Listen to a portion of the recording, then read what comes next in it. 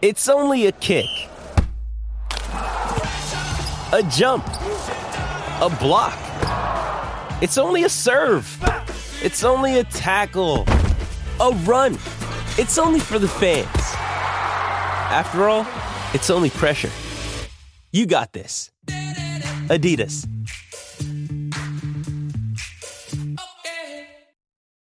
When you need mealtime inspiration, it's worth shopping Kroger, where you'll find over 30,000 mouth-watering choices that excite your inner foodie. And no matter what tasty choice you make, you'll enjoy our everyday low prices, plus extra ways to save, like digital coupons worth over $600 each week. You can also save up to $1 off per gallon at the pump with fuel points. More savings and more inspiring flavors make shopping Kroger worth it every time. Kroger, fresh for everyone. Fuel restrictions apply.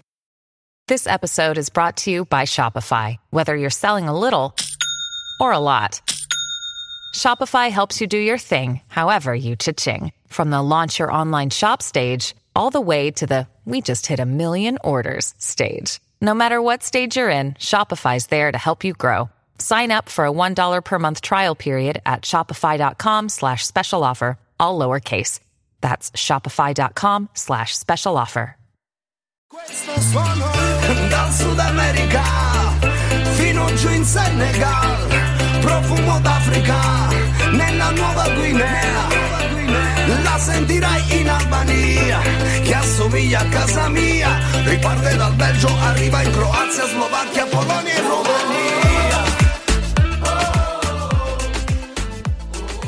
Hello and welcome to another edition of the Forza Napoli Worldwide Series. This is a series all about our fans. I'm convinced that we have the best fans in the world, so I wanted to give our fans all over the world a platform where they can tell their stories, and together we can continue to grow this amazing community.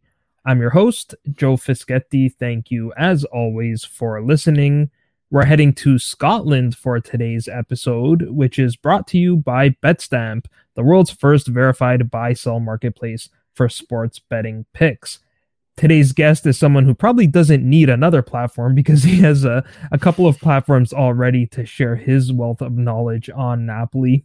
He has a couple of shows on the Far From Vesuvius network, In the Shadow of Vesuvio with Michele Borini, and From End to Eye with Kirsten Schluitz. Dr. Henry Bell, welcome to Forza Napoli. Hey, Joe. Thank you. Thank you for the doctor. I mean, I say, no, it's a real pleasure to be on the show. And before we get started, I just want to say what an amazing job that you do for this whole community with the website as well as this fantastic podcast. So it's a real pleasure and an honor to be on your show, Joe. Oh, thank you. The pleasure is mine, but I appreciate the kind words. So on today's episode, we're going to review Napoli's 3-0 win over Rangers Football Club, which was played in your home country of Scotland. But we always begin these episodes with our guest story. So Henry, please tell the listeners how it is that you became a Napoli fan.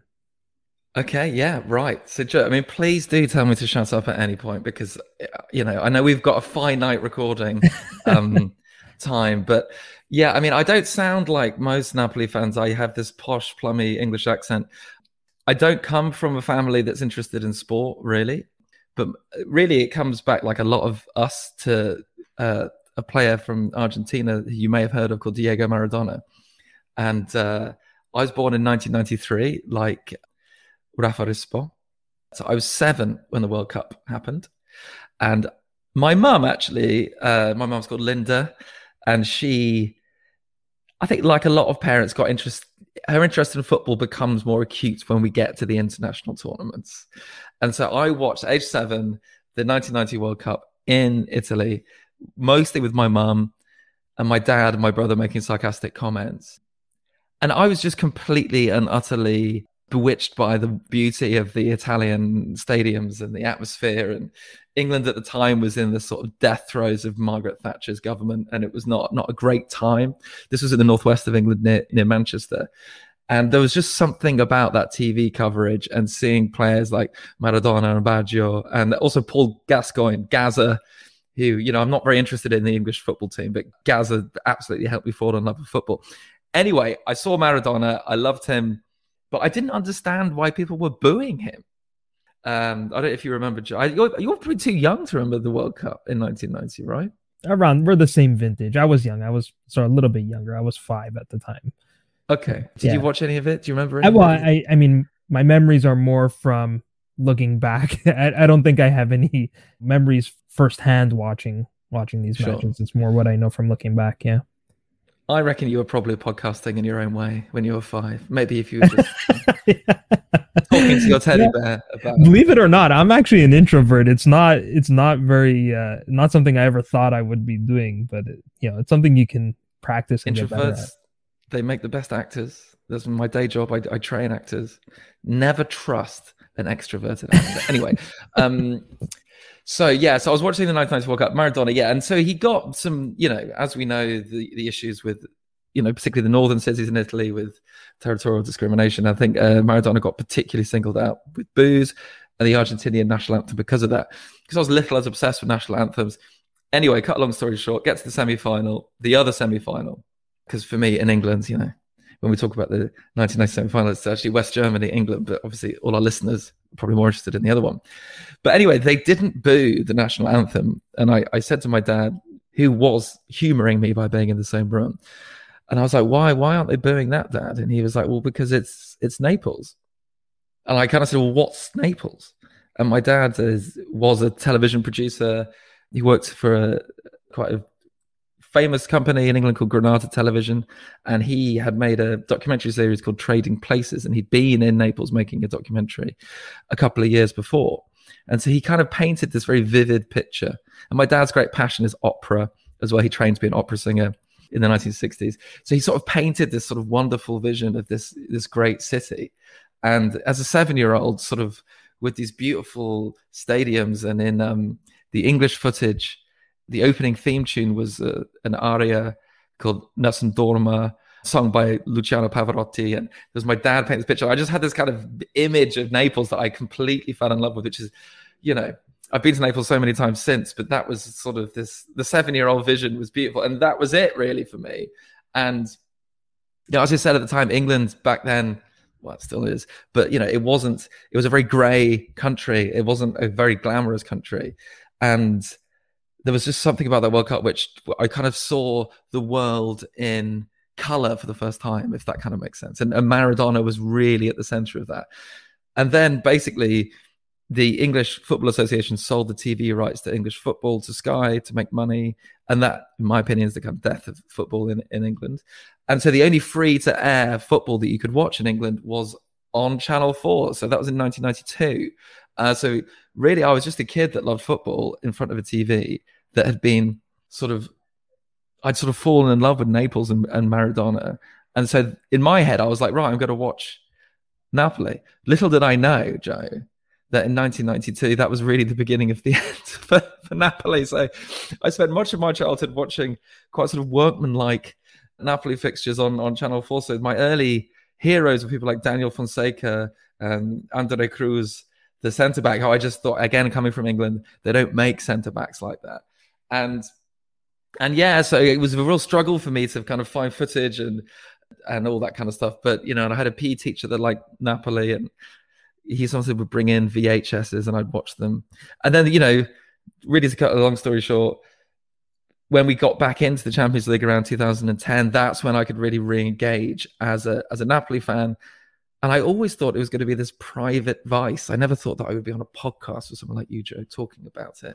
And then the social media happened, and I found this whole amazing community of Napoli fans. And that was really how I met Michele and Rafa and Ken and all these people.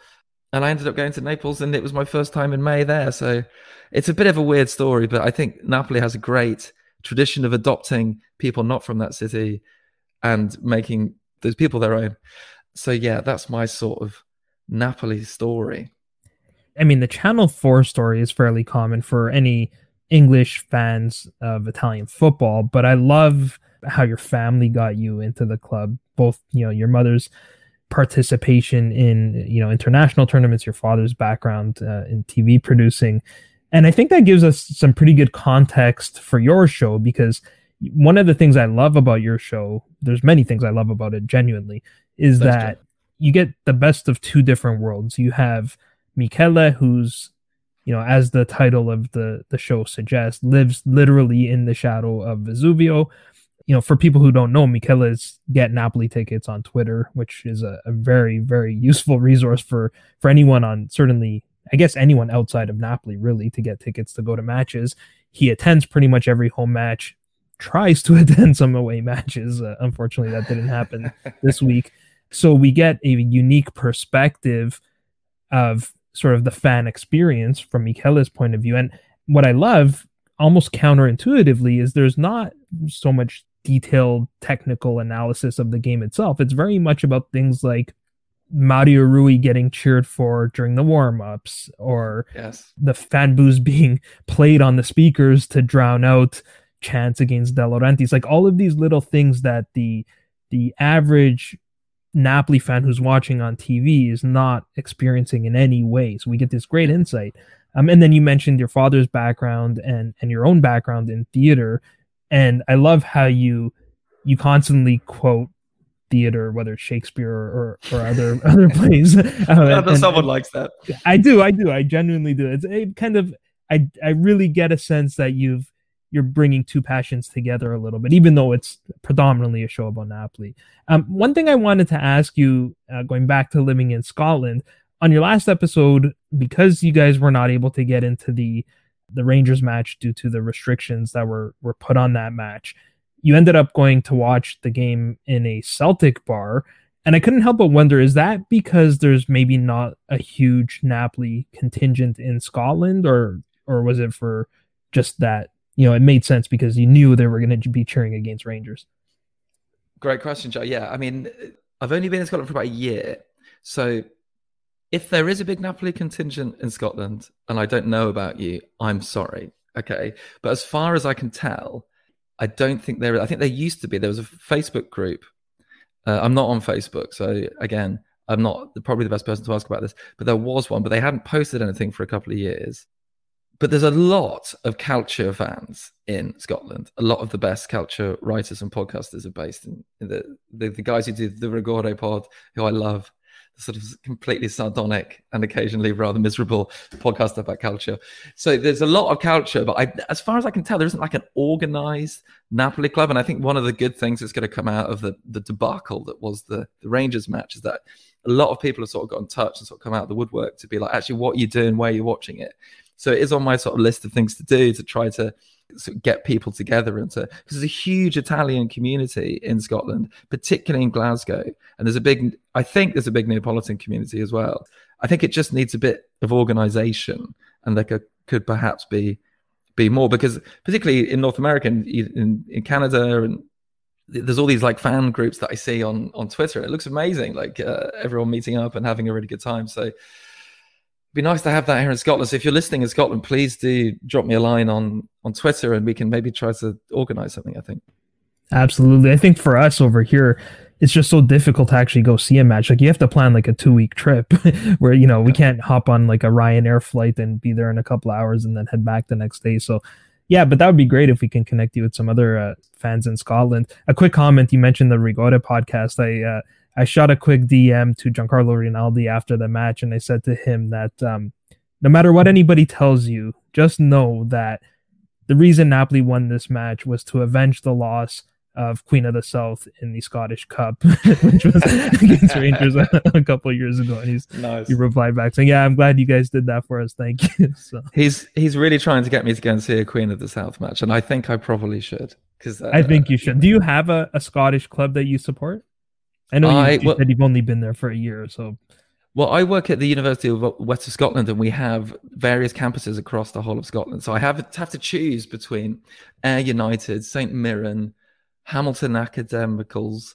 So I need to make a choice. So I'm not sure.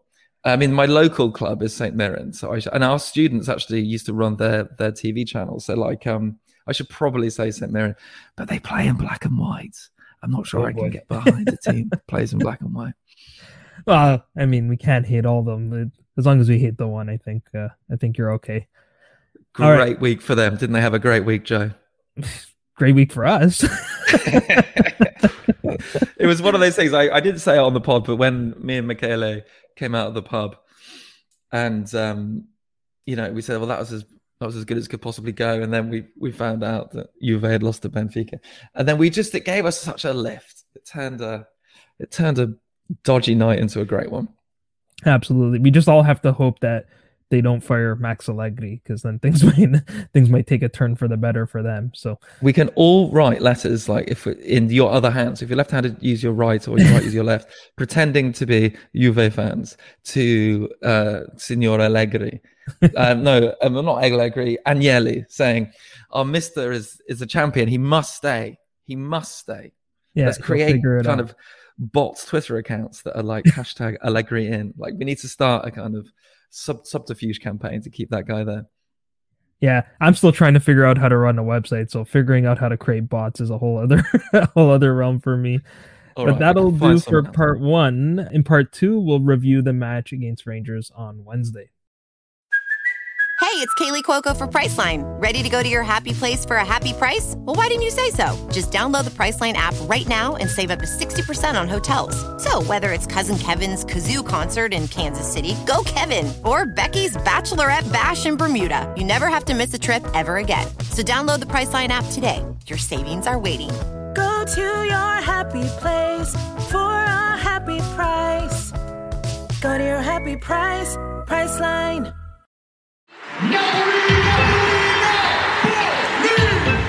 Welcome to part 2 of the Forza Napoli podcast. Today's episode is brought to you by BetStamp. With the BetStamp app, you can compare betting lines across multiple different sportsbooks in your region, which is the only way to get an edge in online sports betting. You can also buy and sell picks from verified accounts, and best of all, the app is free. There are no fees, no royalties, and no commissions. Just download the BetStamp app and be sure to use referral code NAPOLI when you create your account. All right, so let's talk about the Rangers match a little bit. I mentioned earlier that you were supposed to attend this match, but unfortunately the visitor section was closed, so you could not attend.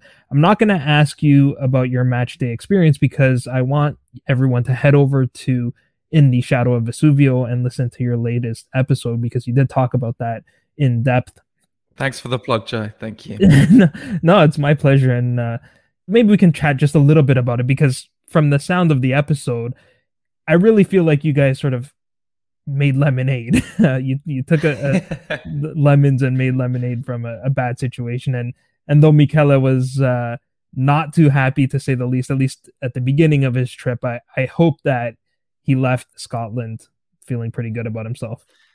Well, let's not get too sentimental, but afford me a brief moment of sentimentality. Sure. In that, just like a few months ago, I interviewed Michele for an article I was writing for The Guardian that actually didn't get printed, about how Napoli adopts sons.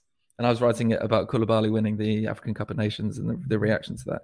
And so I looked up Michele. I didn't know him at all. And I interviewed him and we got on like a house on fire. And I was like, let's do a podcast. Now, the idea that it was going to be Michele, his dad and his girlfriend were going to be staying with me in my spare room. So the idea that like just through this club, you know, I've just sort of made this kind of friend. And okay, Michele's dad didn't make it over, but Michele and his girlfriend decided to use the opportunity to kind of travel around Scotland afterwards. And I had just such a wonderful evening the night before with Michele and his girlfriend. And it was just like, okay, it's dreadful. But the fact that me and him and his girlfriend and some of my friends were sat in this pub together watching a game, like that just never would have happened in a million years if it wasn't for just this kind of wonderful community that we're a part of. I'm not sure if Michele was thinking that, but I definitely was. So there was just this nice vibes, and the Celtic fans, and we said this on the pod, that they were cool, and the guy around the bar was cool. And I don't sound silly, Joe, but just like sitting in a pub swearing in Italian at a screen, it just felt good. You know, it was pretty close to what we had. And I think, I had 3 pints of Guinness, which helped, which might make my analysis, and your analysis, Joe, is so good on the show, and it's so precise. And like, I listen to your show so I can actually understand the game better. So I'm going to hopefully not sully the great name of your podcast with my sort of 3 pints of Guinness analysis of this game. No, I mean, that was the right environment to do it, and it was a worthy occasion for sure. Walking away with a 3-0 win. So let's talk about the match a little bit, and I want to start with that crazy sequence of penalty kicks. The first penalty was drawn by Giovanni Simeone in the 55th minute after a gorgeous sort of volleyed ball over the top by Zielinski. unfortunately, Zielinski was stopped on two separate occasions. What did you make of just those two attempts from Zielinski? I was really surprised. We've had a problem with penalties for quite a long time now. And the penalty that Zilu scored, what game was it now? Liverpool. He stepped up. Yeah. And it was a really good penalty. And this, like, everything about that penalty, like his body language. I mean, I'm a theatre director, so I look at these things, his body language, like everything about his run up. You can tell when a player's going to score a penalty sometimes. And you could just tell that he was going to score against Liverpool in the same way that you could tell that Osimhen was going to miss. And again, the way that Zielinski stepped up to take that first penalty, I was very confident, actually, which is never be confident as a Napoli fan about anything. Big mistake. Exactly. And so I thought, okay, I'm going to be controversial here, Joe. I don't think we should give up on Zielinski taking penalties. And I think he's going to learn from his mistakes. I think also Alan McGregor was 40 years old. It's quite a big deal for him. And I think he did brilliantly, actually, to save both those penalties. I mean, we can all be armchair pundits and say, well, why did he put it in the same? Because he put it the same way twice, didn't he? Yeah.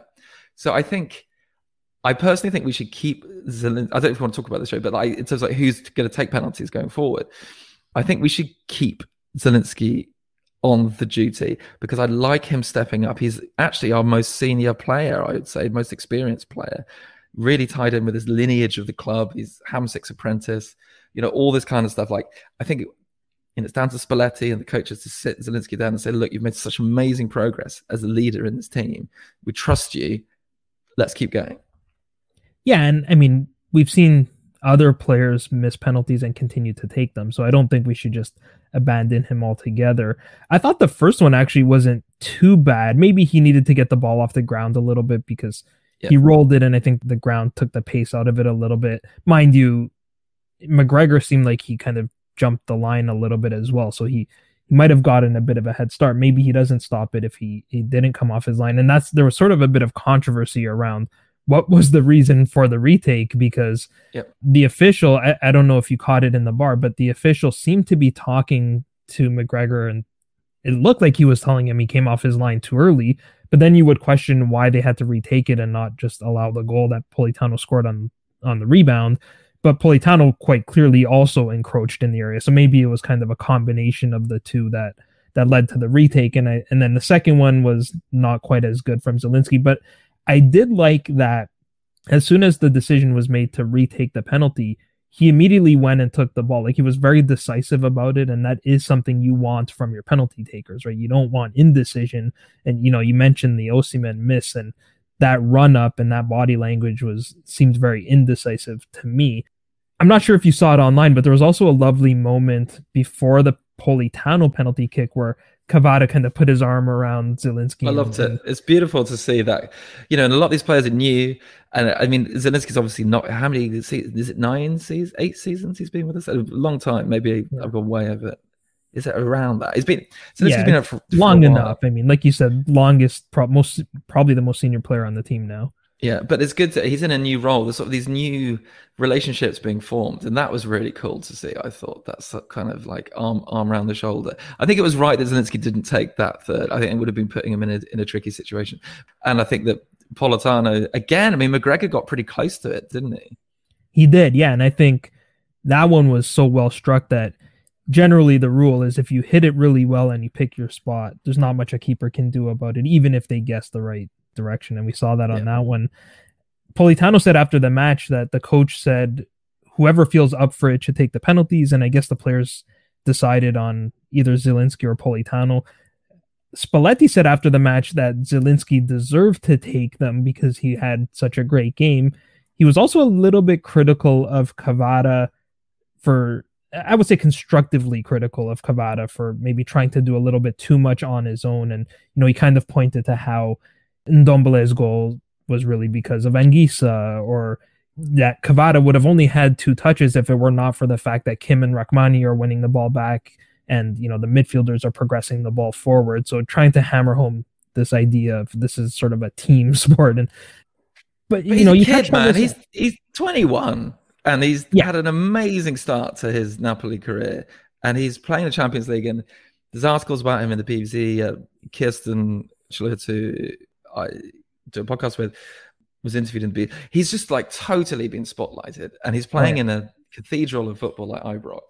And yeah, I mean, he was a bit too selfish and he tried a few too many things. But as long as he's playing well, I don't care. And I don't mind there being a player like that on the team. But I agree. I mean, he does need to think a little bit about getting his head up a little bit more.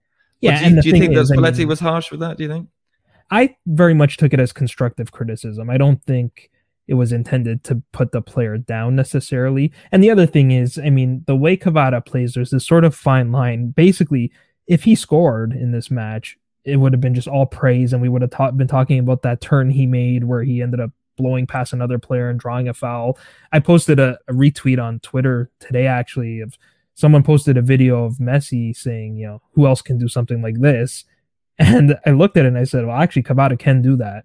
I'm not to suggest that he's a Messi level player, of course, but when he does do these things, and certainly when he scores, then we have a different narrative. But I thought it was interesting, and I wanted to touch on something that you commented on your last show, which was that I got the impression that whether it was Spalletti letting the players decide or maybe rewarding those who are playing well by letting them take the penalty kicks, in either case, it's not predetermined who is taking the penalty kicks. Do you agree with that approach, or do you think, you know, there should be sort of a list? Here's our first taker, here's our backup, and so on?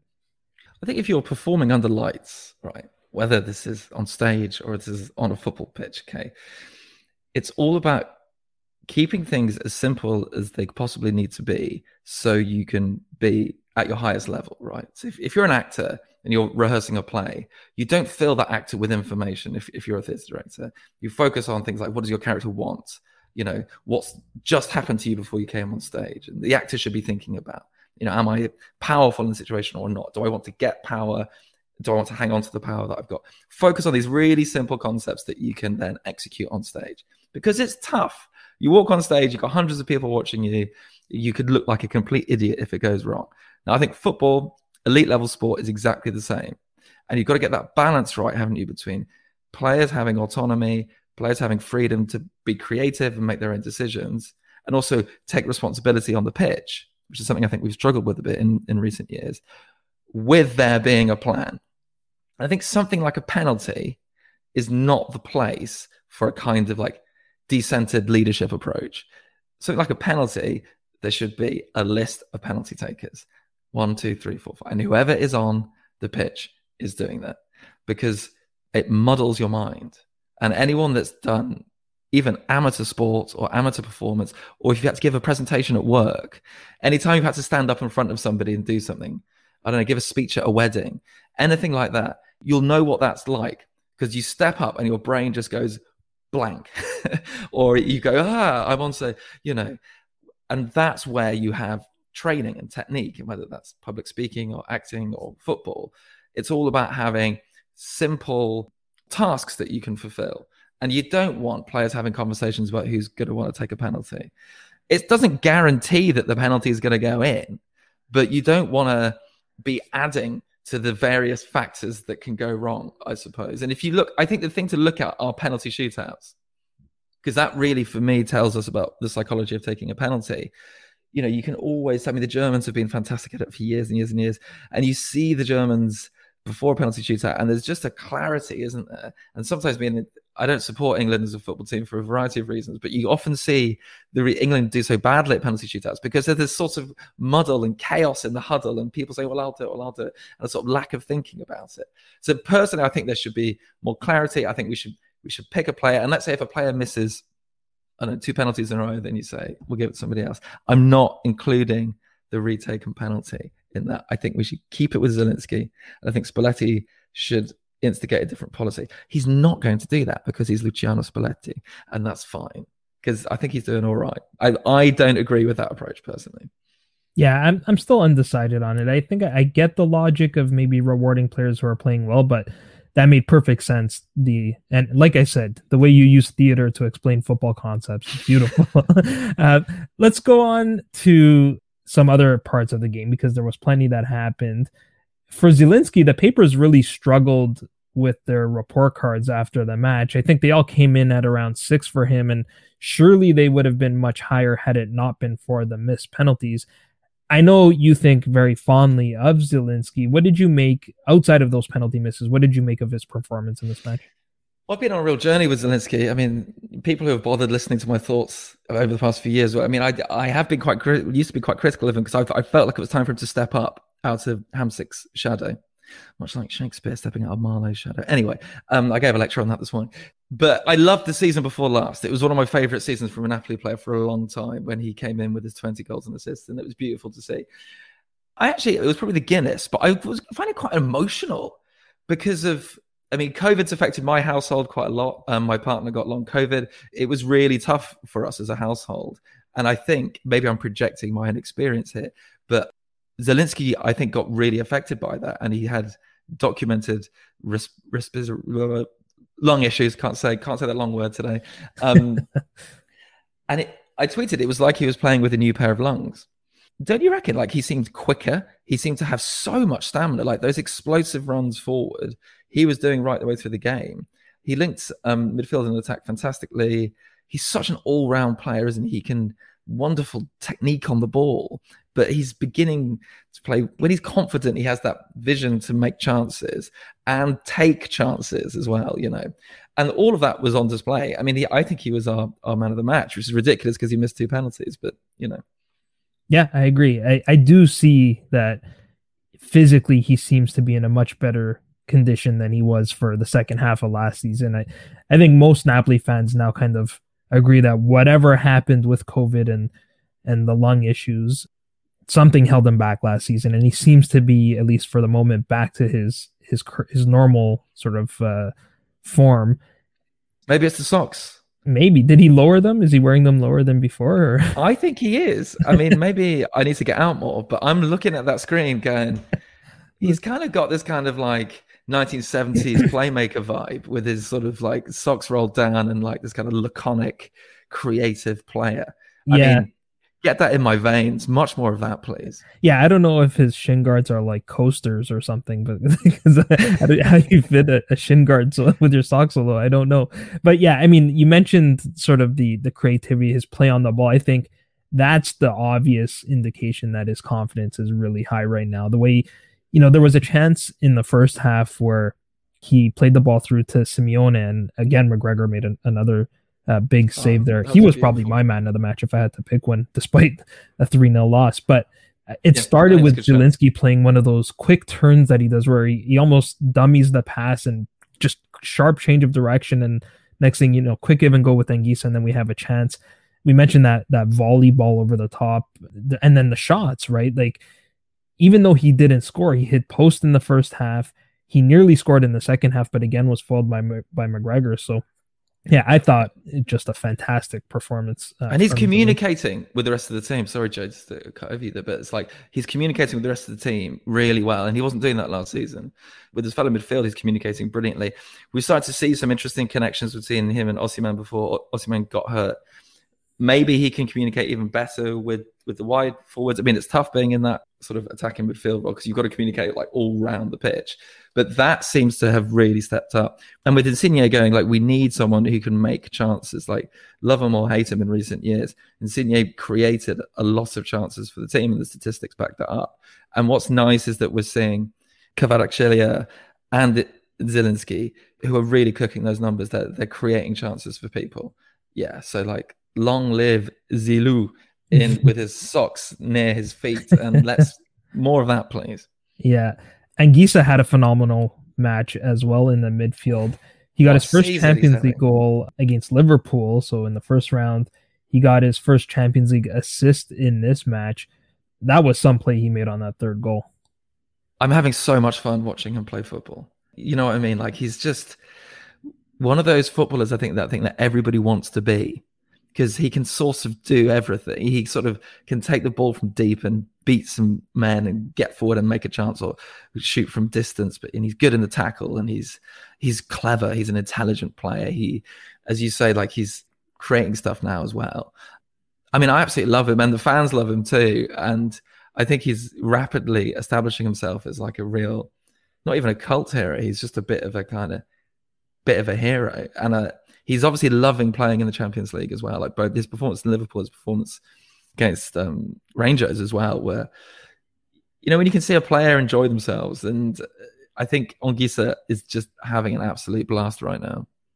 Yeah, there was this interesting, I don't know if dichotomy is the right word, but this debate about whether it was better to have players that had never played in the Champions League before because they come with this eagerness to play and prove their worth, versus not having experience and maybe nerves might become an issue. So far it seems like the former is prevailing with, I tweeted about this, but in the last 3 matches, we've had Anguissa score his first goal in the Champions League. We've had Raspadori score his first goal for Napoli, Politano's first goal in the Champions League, Raspadori's first goal in the Champions League, and Ndombele's first goal for Napoli. So a whole bunch of firsts over the last 3 games. Staying with the midfield, Lobotka was excellent as well. Both Anguissa and Lobotka played the full 90 minutes. Zielinski was subbed off in the 82nd minute.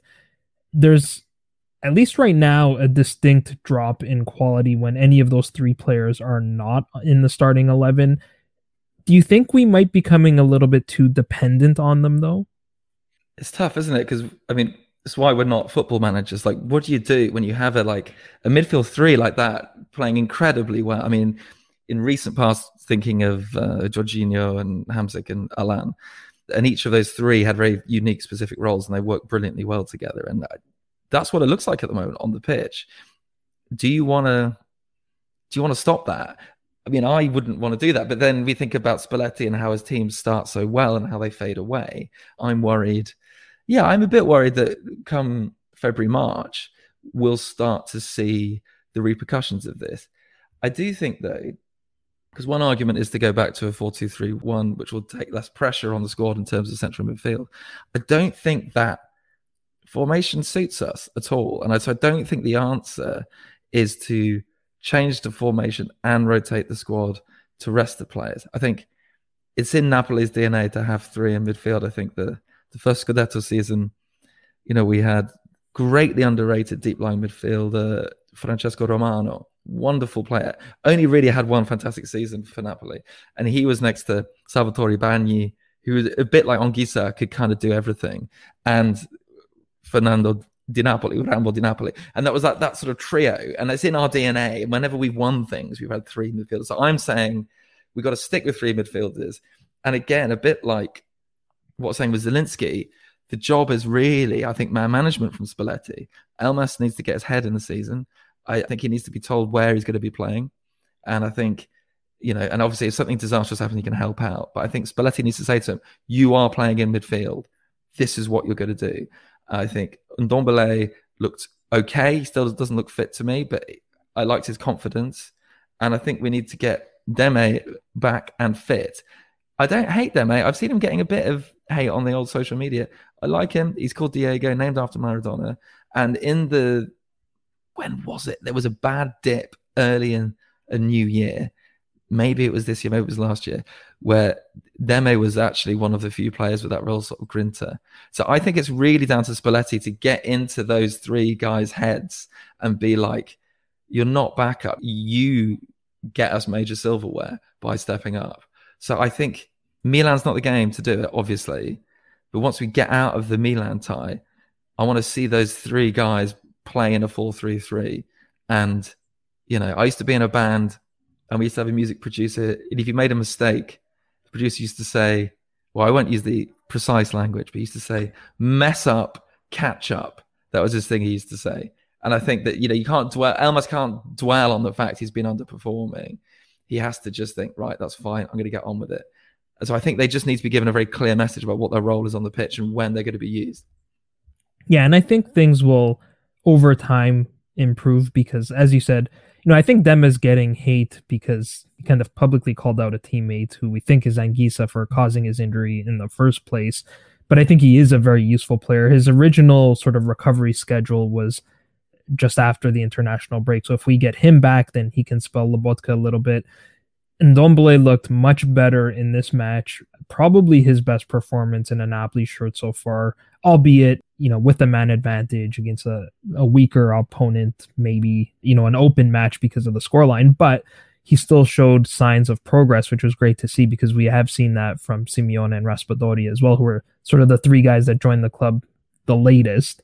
Yeah. But I think, and then also, we have the international break coming up, and Gisa, curiously, was not called up to Cameroon squad, so I was surprised, but he'll get 2 weeks of rest. I'm sure. I didn't know that. That's fantastic news. Yeah. And that's exactly what he needs is 2 weeks off. You know what I mean? It was bizarre, but yeah, he wasn't called up. I'm pretty sure Lobotka and Zielinski will get called up for Slovakia and Poland, but that's 2 more weeks for Ndombele to continue to work with the squad, continue to work with Spalletti, and hopefully continue to progress. Very quickly, what did you think of his short sort of 10-minute appearance? I mean, don't get me wrong, there was a lot of good there. There was a lot of good there. But there was also a bit of bad. And I suppose what's been incredible about the 3 guys that we've been talking about is how consistent they've been. And actually how they haven't really been making mistakes. And my issue with Ndombele at the moment, because he needs minutes in his legs, he's prone to giving the ball away or making a mistake. Or that when he came on and did that ridiculous long pass where he was on for like 30 seconds. He was a bit like a competition winner that really wants to just kick the ball as hard as possible. I mean, he was an incredible player 3-4 years ago, and I'm sure he will be brilliant for us. And I think Mossalad has been championing him on Twitter, and I absolutely agree with Mo that he's a real asset to the squad. Whether he's ready to go into, you've got to think, would you be comfortable if he started against Milan? I don't think I would, actually. I don't think, no. And that's what we need to. He kind of needs to be ready to do that. But I think it's to do with fitness, actually. I think it's fitness and also getting his brain back in the game, I think. But when he's got that, he's going to be fantastic for us, I'm sure. And that's why I'm okay with him starting a game against Lecce or Spezia, even if he does get taken off at the half because he wasn't great. He has to get the experience somewhere and get those minutes in his legs in a competitive match. So that's where I think, again, Spalletti's doing his best to manage the squad. And I'm sure in the back of his mind, he's thinking of the number of injuries that Napoli have had over the last couple of seasons as well, and trying to ensure that that doesn't happen again. Henry, we're just about out of time, but any final thoughts, whether on this match or Napoli season, before we wrap it up? I just think let's just take it game by game, which I'm not capable of doing at all. So I'm already thinking of looking for signs and thinking, I thought we'd have a good run in Europe. But remember when we got 12 points in the Champions League and we didn't qualify? Our capacity as a club to sort of grab disaster out of the jaws of victory are, second to none. So yeah, I just think I've been trying to train myself, and actually Michele is great for me like this because he's absolutely that guy that's like, no, we've got to just keep our feet on the ground. And I think Milan's going to be really tough. And I think I don't make predictions, but what I'm going to do is try to not react strongly one way or the other what happens at the weekend. And I think we've got to be like that until we're back from the World Cup. And even then, what I think got us last year was that Spalletti started talking about the Scudetto. The others didn't. Milan didn't. Inter didn't. Milan didn't start talking about the Scudetto until practically the last week of the season.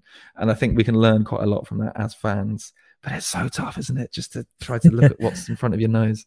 Yeah, Michele is a great trainer for that. I mean, he almost refuses to believe because he's just been burned too many times. And that's certainly understandable.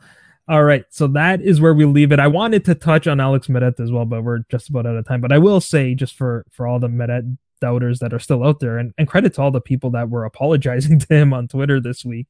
It's 4 clean sheets now in 8 matches in all competitions. He made a fantastic save in this one as well, which might have changed how that game went. If that ball goes in, maybe Rangers then change to a defensive formation and make it very difficult for us to break through. So shout out to Alex Meret as well. All right. You can find Henry on Twitter at Henry Bell Calcio, and you can find the In the Shadow of Vesuvio podcast at Shadow of Vesuvio. You can find me on Twitter at Joe_Fischetti5, and you can find the podcast on Twitter, Instagram, Facebook, and Patreon at Forza Napoli Pod. I'm hoping to be back soon to preview the Milan match. I'll have to figure out if I could somehow squeeze that in before my son's 6th birthday party. But if not, then we will have be back. Have him on as a guest. Have him on as a guest. Maybe I'll have Evan on for the Milan preview. That's actually a great idea. I might just do that. It'll be a fun one. We'd all love it. We got to find the joy of enjoying things for the first time. I was about his age when I got into football, so do it. You know what? And speaking of theater, he loves the stage, so I think you and him would get along really well. Actually. Well, you've got to get him into accountancy as quickly as possible. I do. I need to sign him up. You don't want to be a theatre dad. That's going to be stressful, man. Get him into something sensible. I'm joking. No. Get him on stage. You need any Shakespeare tips, Joe? Send me a DM. Yeah, absolutely. I will. But until next time, I'm Joe Fischetti. Forza Napoli sempre. Tutto il mondo è casa mia. È casa mia. Vieni a Napoli e non andrai più via. Napoli, Napoli. Napoli, Napoli. Napoli, Napoli. Napoli, Napoli. Napoli, Napoli. Napoli, Napoli. Sports Social Podcast Network.